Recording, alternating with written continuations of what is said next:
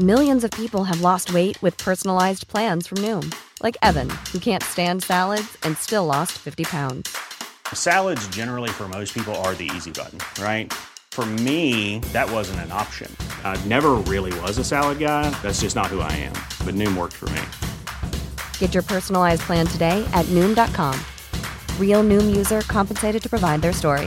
In 4 weeks, the typical Noom user can expect to lose 1 to 2 pounds per week. Individual results may vary. Hiring for your small business? If you're not looking for professionals on LinkedIn, you're looking in the wrong place. That's like looking for your car keys in a fish tank. LinkedIn helps you hire professionals you can't find anywhere else, even those who aren't actively searching for a new job but might be open to the perfect role. In a given month, over 70% of LinkedIn users don't even visit other leading job sites. So start looking in the right place. With LinkedIn, you can hire professionals like a professional. Post your free job on linkedin.com/people today. Hey, I'm Ryan Reynolds. At Mint Mobile, we like to do the opposite of what Big Wireless does. They charge you a lot, we charge you a little. So naturally, when they announced they'd be raising their prices due to inflation, we decided to deflate our prices due to not hating you. That's right. We're cutting the price of Mint Unlimited from $30 a month to just $15 a month. Give it a try at mintmobile.com/switch. $45 up front for 3 months plus taxes and fees. Promo rate for new customers for limited time. Unlimited more than 40 gigabytes per month. Slows full terms at mintmobile.com.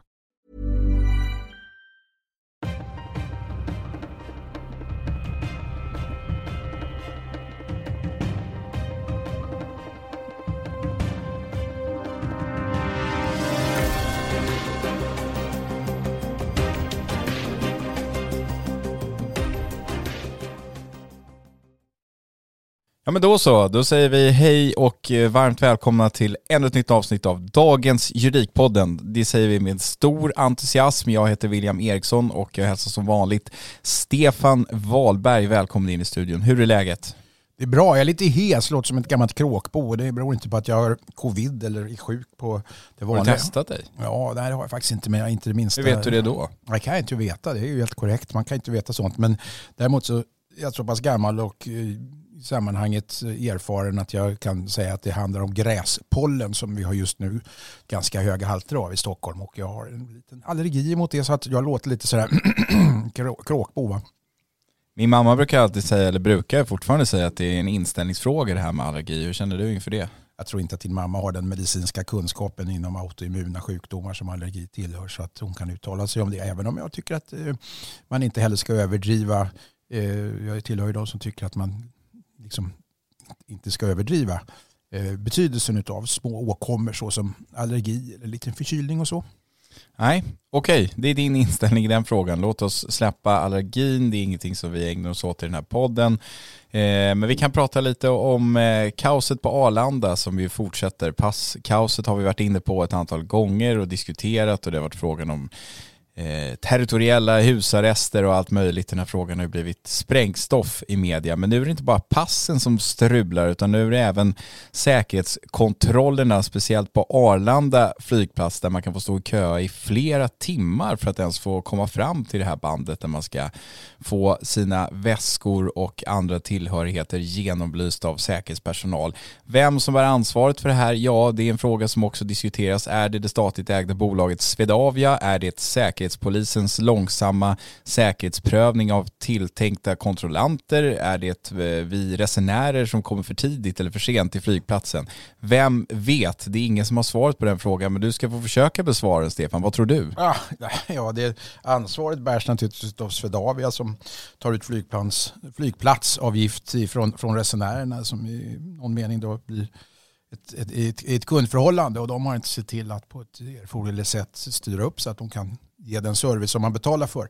Så är det naturligtvis. Sen kan man ha förståelse för att det har blivit som det har blivit. Men det märkliga är att man inte då kan ge någon korrekt eller konkret svar på när man ska komma. För ena stunden så är folk inte ute i god tid, och när de väl är ute i god tid så är de ute för tidigt och sådär. Och jag förstår att det blir någon form av närmast schizofren inställning här kring när man faktiskt ska vara ute i de här sammanhangen. Alltså. Det är ju en diskussion som förs på bland annat sociala medier, har jag sett. Det har ju varit extrem uppmärksamhet riktad mot det här kökaoset, om vi får kalla det så. Och då växer ju som vanligt, och i många andra sammanhang, den här diskussionen att är det relevant att exempelvis Expressen live-rapporterar från kön på Arlanda flygplats samtidigt som det pågår ett krig i Ukraina som kanske får mindre och mindre uppmärksamhet i media ju längre kriget pågår. Vad säger du om det då? Ja, det är ju en vanlig nyhetsdiskussion om hur man kan rapportera kring lokala företeelser när vi har klimatproblem, när vi har krig i Europa, när vi har svält i världen, när vi har allt som är eländigt. Men det är ju lite så att journalistik i någon mening trots allt är hänförlig till det som sker lokalt. Och det är helt uppenbart att människor får i de här sammanhangen en stark oro att deras semesterresor ska bli inställda eller försenade, eller att de inte ska komma med planet, eller att det här som har då ackumulerats under 2 år pandemi på något sätt inte ska få flyga fritt. Och det tror jag är närmast en politisk fråga idag. Det är därför också regeringen har lagt sig i de här sakerna när det gäller både passfrågor och till viss del även då hur flygplatserna ska kunna härbärgera, på säga, ta emot och slussa igenom så mycket folk. Vi snackade lite om det i morse, du och jag, vid kaffeautomaten, den här frågan om borde det inte kunna gå snabbare och få fram säkerhetsklassad personal till de här säkerhetskontrollerna. Då kan man ju ställa sig frågan huruvida det är möjligt för Säkerhetspolisen att genomföra en sån här säkerhetsprövning snabbare än idag. Men man kan ju också, vilket jag gjorde då, lyfta frågan, vill man ha personal i säkerhetskontrollen på våra flygplatser mot bakgrund av vad vi har sett tidigare, 9/11 och liknande, som har gått någon form av snabbspår och som man kanske inte riktigt kan lita på och inte är säkerhetsprövad i den meningen som man ska vara när man jobbar där nu. Det är ju lite en svår balansgång de har att jobba med här nu, för att jag tycker att kritiken har ju flyttats den senaste tiden från Swedavia till snarare Säpos långsamma säkerhetsprövning. Jag hörde bland annat någon företrädare för Stockholms handelskammare som var inne på det, när man haft något möte här förra veckan tillsammans flera aktörer och då kommit fram till att det var kanske den största orsaken, det är ju bristen på personal. Vad säger du? Ja, det är säkert så att det är bristen på personal för att man under pandemin inte har haft flygplatsen igång på det reguljära sätt som man har idag, och därför har man inte haft möjlighet att nu när det har kommit igång ha tillräckligt med personal. Men alltså säkerhetsprövning då enligt säkerhetsskyddslagen är ska inte säga formalitet, för det får man absolut inte säga. Det är inte formalitet. Nej, men det är en formalitet att det ska ske. Sen det är någonting man har rutin på vid Säkerhetspolisen och gör i ett stort antal fall, och då kan man kanske tycka att man kunde haft en förberedelse för det här när pandemin släpper och flygplatsen känner att nu måste vi börja anställa, och det kanske man borde ha gjort tidigare för att förutspått att det här skulle komma. Ja, men det kan inte ligga på Säkerhetspolisen att man vill anställa fler. Det måste ju ligga på Swedavia. Sen om det tar 2 veckor att genomföra en säkerhetsprövning, att man ska hålla säkerhetssamtal, att man ska kolla upp olika register och man ska se att en person är clean så att säga på det sättet, det går ju kanske inte att snabba på. Och jag tycker inte att man kan lasta Säpo för att Swedavia inte har varit tidigare ute med att försöka anställa nytt folk. Det vet jag inte. Nej, absolut inte, och jag har inte tillräcklig kunskap kring hur många som arbetar på Säkerhetspolisen med den här typen utav hantering, och jag har ingen anledning att tro att de varken skyndar på det mer än vad man får göra eller att de sölar mer än vad de bör göra, men det ligger mer på Swedavia att ha en ska vi kalla för framförhållning då. Man kanske kan tänka sig också, nu vet jag inte exakt hur det ser ut, men någonting som väcktes i min hjärna nu, det är ju att vi har ju också som sagt ett pågående krig i Ukraina. Det är kanske möjligt att Säkerhetspolisen jobbar ju som alla känner till ganska mycket med den typen av händelser, och det är ju möjligt att de inte har någon personal att avvara till den här säkerhetsprövningen, så att personalen helt enkelt räcker till, och att rekrytera nyanställda. Säpo är ju inte heller något lätt, och hamnar ju i samma problem igen. De ska ju också säkerhetsprövas och ännu hårdare än en säkerhetskontrollant på Arlanda. Där fick du till en sån här närmast Kafka-liknande historia eller någon form av momentum där man liksom måste, det går inte, det är riktigt. Man kan inte sätta vem som helst på att göra säkerhetsklassningar, nej. Nej, all right. Hörrni, vi släpper det här tjafset om säkerhetskontrollen på Arlanda. Vi lämnar över det till våra branschkollegor på andra tidningar, kanske Viggo Kavling på Travel News eller någon annan sån där som kan väldigt mycket om resebranschen, och så går vi vidare i dagens Juridikpodden.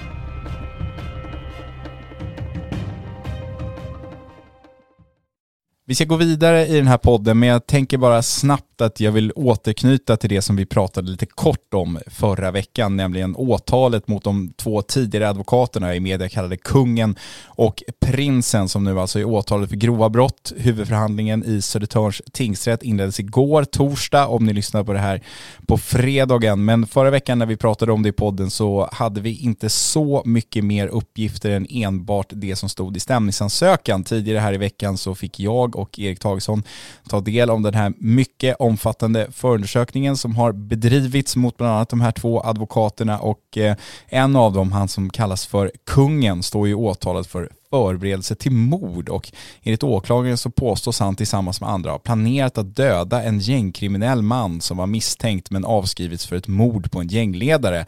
Bland annat påstås ex-advokaten ha skött insamlingen för att finansiera det här beställningsmordet som skulle utföras av en av Sveriges mest ökända gängledare inne på en klass 1-anstalt i Sverige. Stefan, det här är ju liksom uppgifter som, även om det är extremt allvarligt att bara som ex-advokat eller någon annan misstänkas för förberedelse till mord, så är det här uppgifter som spetsar till det något oerhört, eller vad säger du?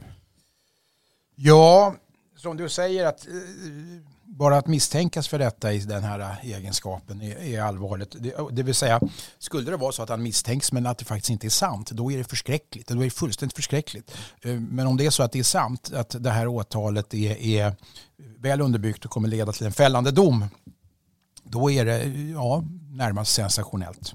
Jag måste säga också bara ur min synvinkel att det tycks vara en väldigt rigid och väl genomförd polisutredning. Det finns extremt mycket material, bland annat från Encrochat. Det är också så att man har varit väldigt pedagogisk i den här förundersökningen, där man förklarar väldigt tydligt hur man har liksom kommit fram till att de här personerna skulle stå bakom alias och liknande i de här Encrochat-konversationerna, och det blir ju alltid komplicerat när det handlar om personer som rör sig i olika kriminella gäng, och man som polis måste förklara vem som hör till vilket gäng och vem som har vilket smeknamn och så vidare. Men det är, tycker jag i alla fall, väldigt tydligt preciserat i den här förundersökningen. Den andra advokaten som i media har kallats för Prinsen, han åtalas ju då bland annat för medhjälp till synnerligen grovt narkotikabrott och grovt skyddande av brottsling. Så det är också mycket allvarliga anklagelser. På Dagens Juridik så är vi i Södertörns tingsrätt. Vi sitter där i säkerhetssalen och bevakar den här rättegången och twittrar eller skriver live där inifrån. Så det tycker jag ni ska följa på dagensjuridik.se om ni är intresserade. Vi kommer att vara med på plats varje dag. Stefan, det var bara en kort passus för att återknyta till det vi pratade om förra veckan. Samtidigt ungefär som vi fick besked att de åtalades, så meddelade också justitieombudsmannen att man inte kommer att inleda några granskningar av polisen med anledning av vad som skedde under påskhelgen, de här upploppen som hade samband med de här offentliga sammankomsterna där den här Rasmus Paludan skulle och i vissa fall brände koraner. Någonting som JO däremot har beslutat sig för att granska, Stefan, nu när man har så mycket tid, när man inte kommer granska polisens agerande under den här upploppshelgen, det är att man ska titta närmare på myndighetens tillämpning av bestämmelsen om kroppsvisitation och husrannsakan i fordon för att söka efter exempelvis vapen. Jag råkar känna till att det här är lagstiftning som du brinner starkt för när det kommer just till husrannsakan i bilar och sådär. Innan du får komma in och berätta vad du tycker om saken så ska jag säga att jag är själv lite kluven till det, för att jag tycker att det är ganska integritetskränkande när man stoppar människor och ska genomsöka deras bilar. Men jag har ju också en förståelse för att bilarna är ett väldigt viktigt instrument för många kriminella, och att så att säga komma åt dem genom att ständigt göra husrannsakningar i bilar och kanske hitta vapen och narkotika och annat kan vara ett viktigt led i de brottsbekämpande myndigheternas arbete. Så vad står du i frågan? Jag står där jag alltid står i sådana här sammanhang, att med ett tydligt och bra lagstöd så ska polisen ha långtgående möjligheter att genomföra då till exempel använda tvångsmedel, vare sig det är hemliga tvångsmedel eller som i det här fallet öppna tvångsmedel när det gäller husrannsakan. Däremot så gillar jag inte det här gränslandet som kan uppkomma i de här sammanhangen, därför att Varje intrång i slutet förvaringsutrymme är en husrannsakan och det är vi fredade från genom svensk grundlag om det inte är så att det finns ett tydligt lagstöd för det. Och därmed binder jag liksom ihop säcken. Det ska finnas ett tydligt lagstöd för att få göra det här. Och det är ett undantag från grundlagens bestämmelser om att medborgarna är fredade från intrång från statsmakternas sida i sin personliga integritetssfär. Och då återkommer jag till det som jag pratade om i något tillfälle tidigare. När jag för många år sedan undervisade på Polishögskolan så brukade jag alltid framhålla det att det mesta polisen gör som inte är ren serviceinriktad verksamhet är faktiskt ett avsteg ifrån grundlagen. Det mesta som polisen gör som är så där repressiv myndighetsutövning är undantag från grundlagen och den ska tolkas extensivt till den enskildes förmån och restriktivt till statsmakternas nackdel då. Ibland så kan man då få en stark uppfattning av om man har följt polisens operativa arbete under ett antal decennier som jag själv har gjort att man bibringar sin uppfattning inom polisen om att det är själva verket omvänd presumtion. Det vill säga man får göra allt det här för säkerhets skull om det nu är ett gott syfte bakom det och riktigt så inte lagstiftningen eller grundlagen faktiskt utformad. Och följde man bara lagen så skulle man komma väldigt långt med den. Men jag tycker att man ibland tar sig allt för långtgående rättigheter att kroppsvisitera folk, genomföra husrannsakningar i slutna utrymmen och sådär utan att det ens finns någon brottsmisstanke eller utan att det finns en anledning att göra det. Ja, men det som har varit uppe i diskussion mycket är ju att polisen återkommande kanske stoppar personer som man vet är brottsaktiva, som man tidigare har stoppat och hittat exempelvis vapen eller narkotika på när de färdas med exempelvis motorcykel eller bil. Och det menar du då, det räcker inte för att stoppa någon och göra en husrannsakan i en bil att personen tidigare har varit brottsaktiv och tidigare haft olagliga saker på sig vid ett fordonsstopp exempelvis? Alltså det är ingen skälig misstanke att du tidigare har begått ett brott. Det konstituerar inte en individualiserad och konkretiserad skälig misstanke där och då. Sen kan man ju då tycka att utifrån ett polisiärt perspektiv, poliser är väldigt bra på att, så att säga, tänka i de banorna att hur brukar det vara och hur borde det därför vara även den här gången.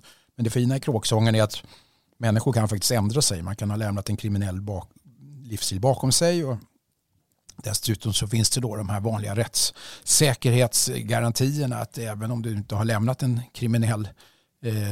kriminellt liv bakom dig så ska du ännu inte behöva lagföras om det inte finns, eller lagföras, du ska inte behöva bli föremål för tvångsåtgärder om det inte finns en konkretiserad och individualiserad misstanke. Men den som inte tycker som dig här säger ju att polisen måste ju få arbeta proaktivt. Man måste ju få göra så här, annars så kan ju folk åka runt med 20 Kalashnikovs i bakluckan och göra vad de vill utan att riskera att bli stoppade om det inte finns en skälig misstanke. Det kan inte finnas skäliga misstankar hela tiden.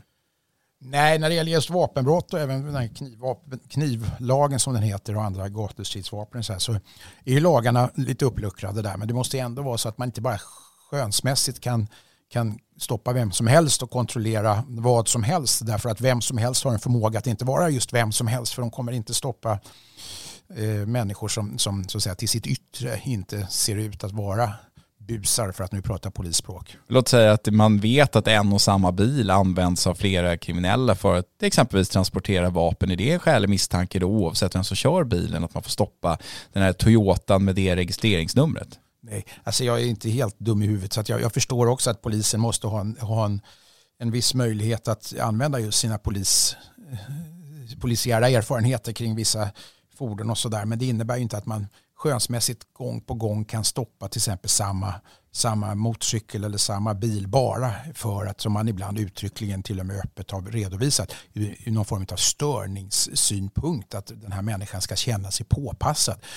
Det har man faktiskt framfört under vissa perioder som en polisiär metod och det är inte godtagbart. Alltså.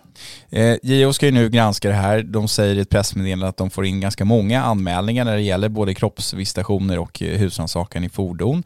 Jag har ju läst ganska många JO-beslut som rör den här typen av frågor. Jag tycker ganska ofta så handlar de besluten om att polisen har genomfört en viss åtgärd, att man kanske egentligen hade rätt att genomföra en annan åtgärd men att man så att säga i det protokoll man har skrivit och det man faktiskt gjorde inte riktigt var det man hade beslutat om. Så att ofta kanske det inte bara handlar om det faktum att man inte hade skälig misstanke eller att de misstankar man hade inte nådde upp till skälig misstanke, utan snarare att man kanske inte vet var gränserna går mellan en kroppsvisitation och en kroppsbesiktning eller något liknande.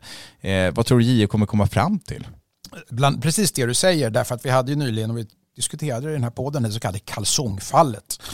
Där man hade fattat beslut om en kroppsvisitation, men detta övergick då till att bli en kroppsbesiktning enligt då konstens alla regler. Det är nog så att man inte riktigt alltid har klart för sig var de här gränserna går. Sen är det också så att en hel del av de här tvångsmedlen ska beslutas på en högre nivå, till och med av domstol ibland, och polisman får besluta endast om det är så kallat fara i dröjsmål.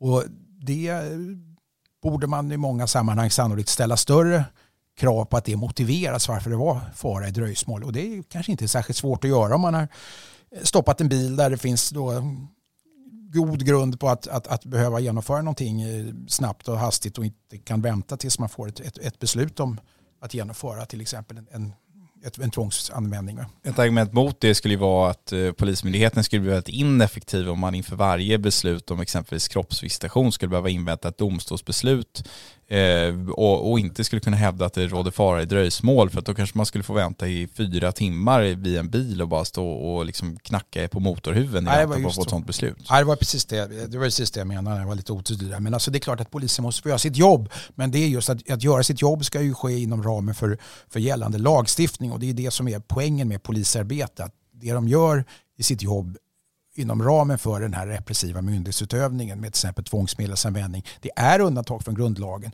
och det ingår i polismannens jobb att kunna veta när det är det och var gränserna går. Jag pressar dig lite här nu. Jag tror att det kan vara en intellektuell utmaning för en del personer att förstå ditt resonemang, där man då, om vi tar mitt exempel igen, att samma person som man vet har begått brott flera gånger och som flera gånger har blivit stoppad på gatan med exempelvis narkotika, vapen, knivar, pistoler eller skyddsväst på sig eller vad det nu kan vara. Hur håller dina argument, tycker du, i en sån diskussion?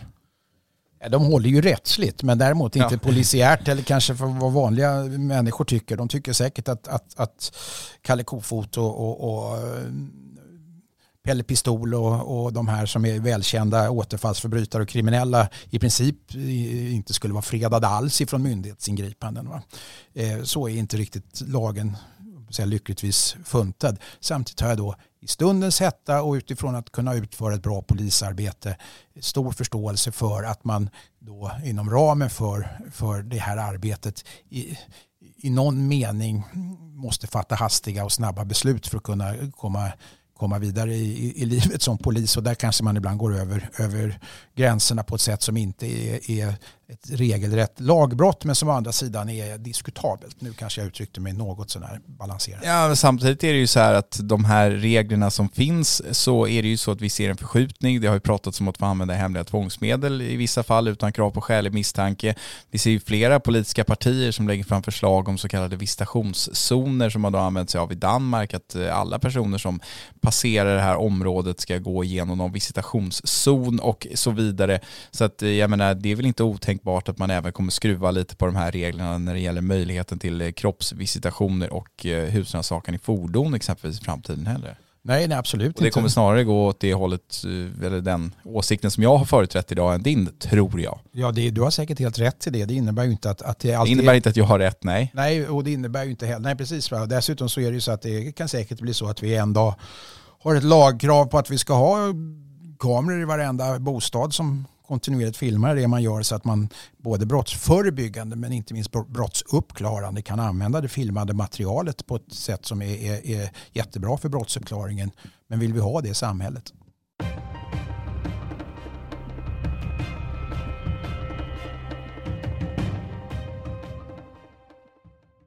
Apropå kriminella personer och sådana som du inte tycker ska få genomgå kroppsvisitationer, Stefan, så röstade riksdagen i veckan igenom regeringens förslag om att ge kriminalvården möjlighet att vid allvarlig misskötsamhet fatta beslut om tillfälligt frihetsberövande av sådana personer som är villkorligt frigivna och dömda till skyddstillsyn. Och om jag inte har missförstått det här så skriver vi nu juni 2022, och det har alltså inte tidigare varit möjligt för kriminalvården att, eller för någon annan myndighet för den delen, fatta den här typen av beslut under tider som inte är kontorstider. Det måste jag säga, det förvånade mig ganska mycket när jag läste det här beslutet. Jag trodde ändå att det fanns ventiler och möjligheter att kunna göra det här. För det har alltså inneburit att personer som är villkorligt frigivna och egentlig mening då fortfarande avtjänar sina straff som de har dömts för har kunnat gå runt och missköta sig allvarligt, och sen har det ändå dröjt till måndag morgon innan övervakningsnämnden kan fatta beslut om ett sådant här tillfälligt frihetsberövande.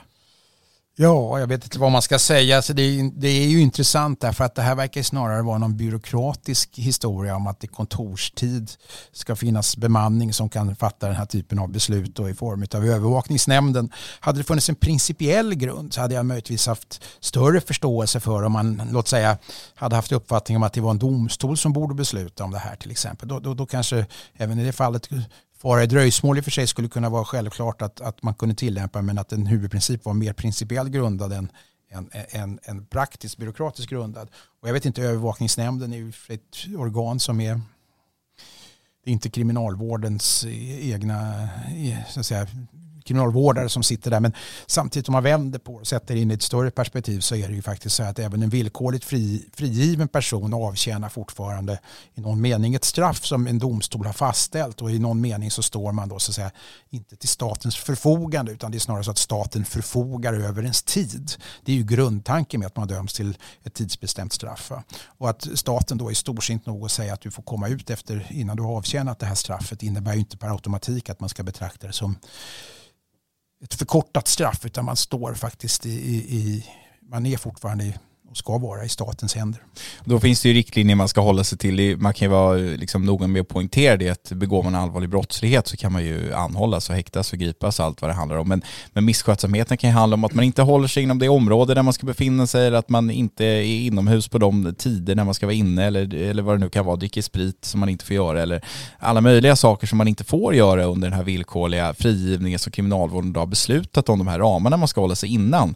Men en annan sak som är intressant i den här diskussionen är att det går ju ofta att prata om att men i Sverige har vi inte stiftat den här typen av lagstiftning för vi ser en ny brottslighet eller nya typer av individer som begår vissa brott idag än vad vi gjorde tidigare. Men det här är ju långt ifrån en nyhet, och det handlar inte om att det är nya typer av människor som begår nya typer av brott, utan det här måste ju varit någon form av lucka i systemet som bara har flutit med. Man kan inte skylla det på borgare och man kan inte skylla det på partier på den andra sidan, eller för det har ju passerat hur många regeringar som helst uppenbarligen.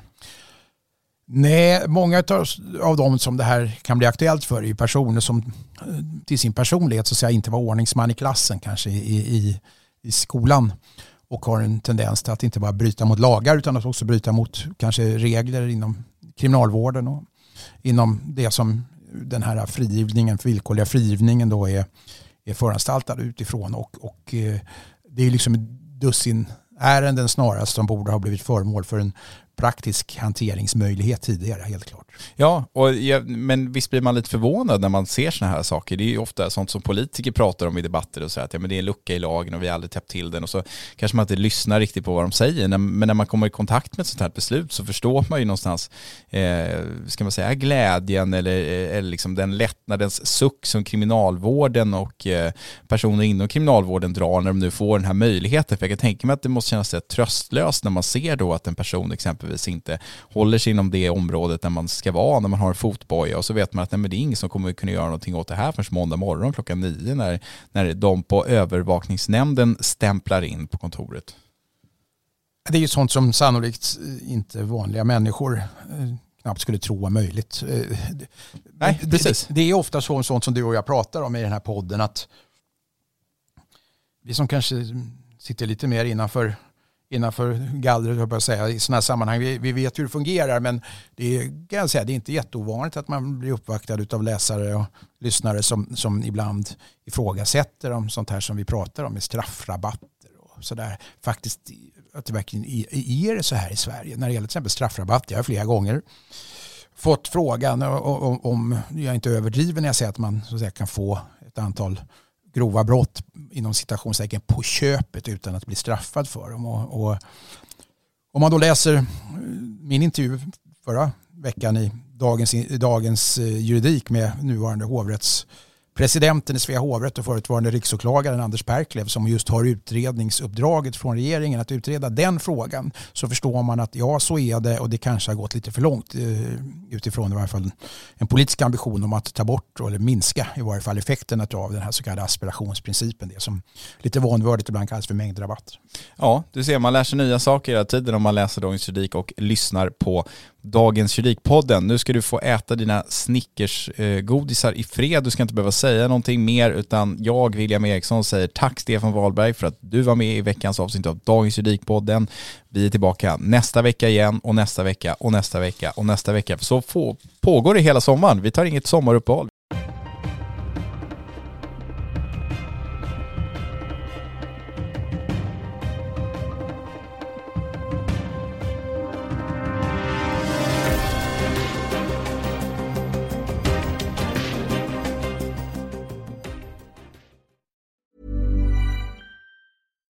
Why don't more infant formula companies use organic, grass-fed whole milk instead of skim? Why don't more infant formula companies use the latest breast milk science? Why don't more infant formula companies run their own clinical trials? Why don't more infant formula companies use more of the proteins found in breast milk?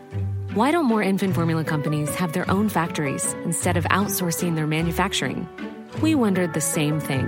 So we made ByHeart, a better formula for formula. Learn more at byheart.com. Hi, I'm Daniel, founder of Pretty Litter. Cats and cat owners deserve better than any old-fashioned litter. That's why I teamed up with scientists and veterinarians to create Pretty Litter. Its innovative crystal formula has superior odor control and weighs up to 80% less than clay litter. Pretty Litter even monitors health by changing colors to help detect early signs of potential illness. It's the world's smartest kitty litter. Go to prettylitter.com and use code ACAST for 20% off your first order and a free cat toy. Terms and conditions apply. See site for details.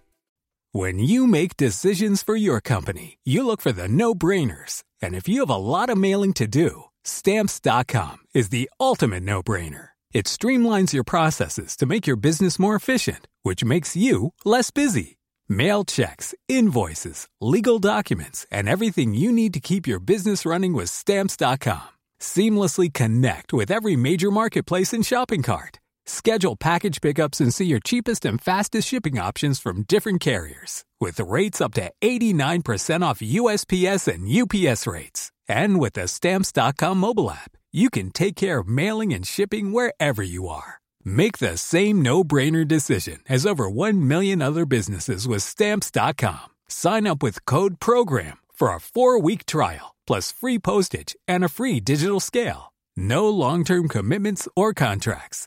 That's Stamps.com. Code PROGRAM.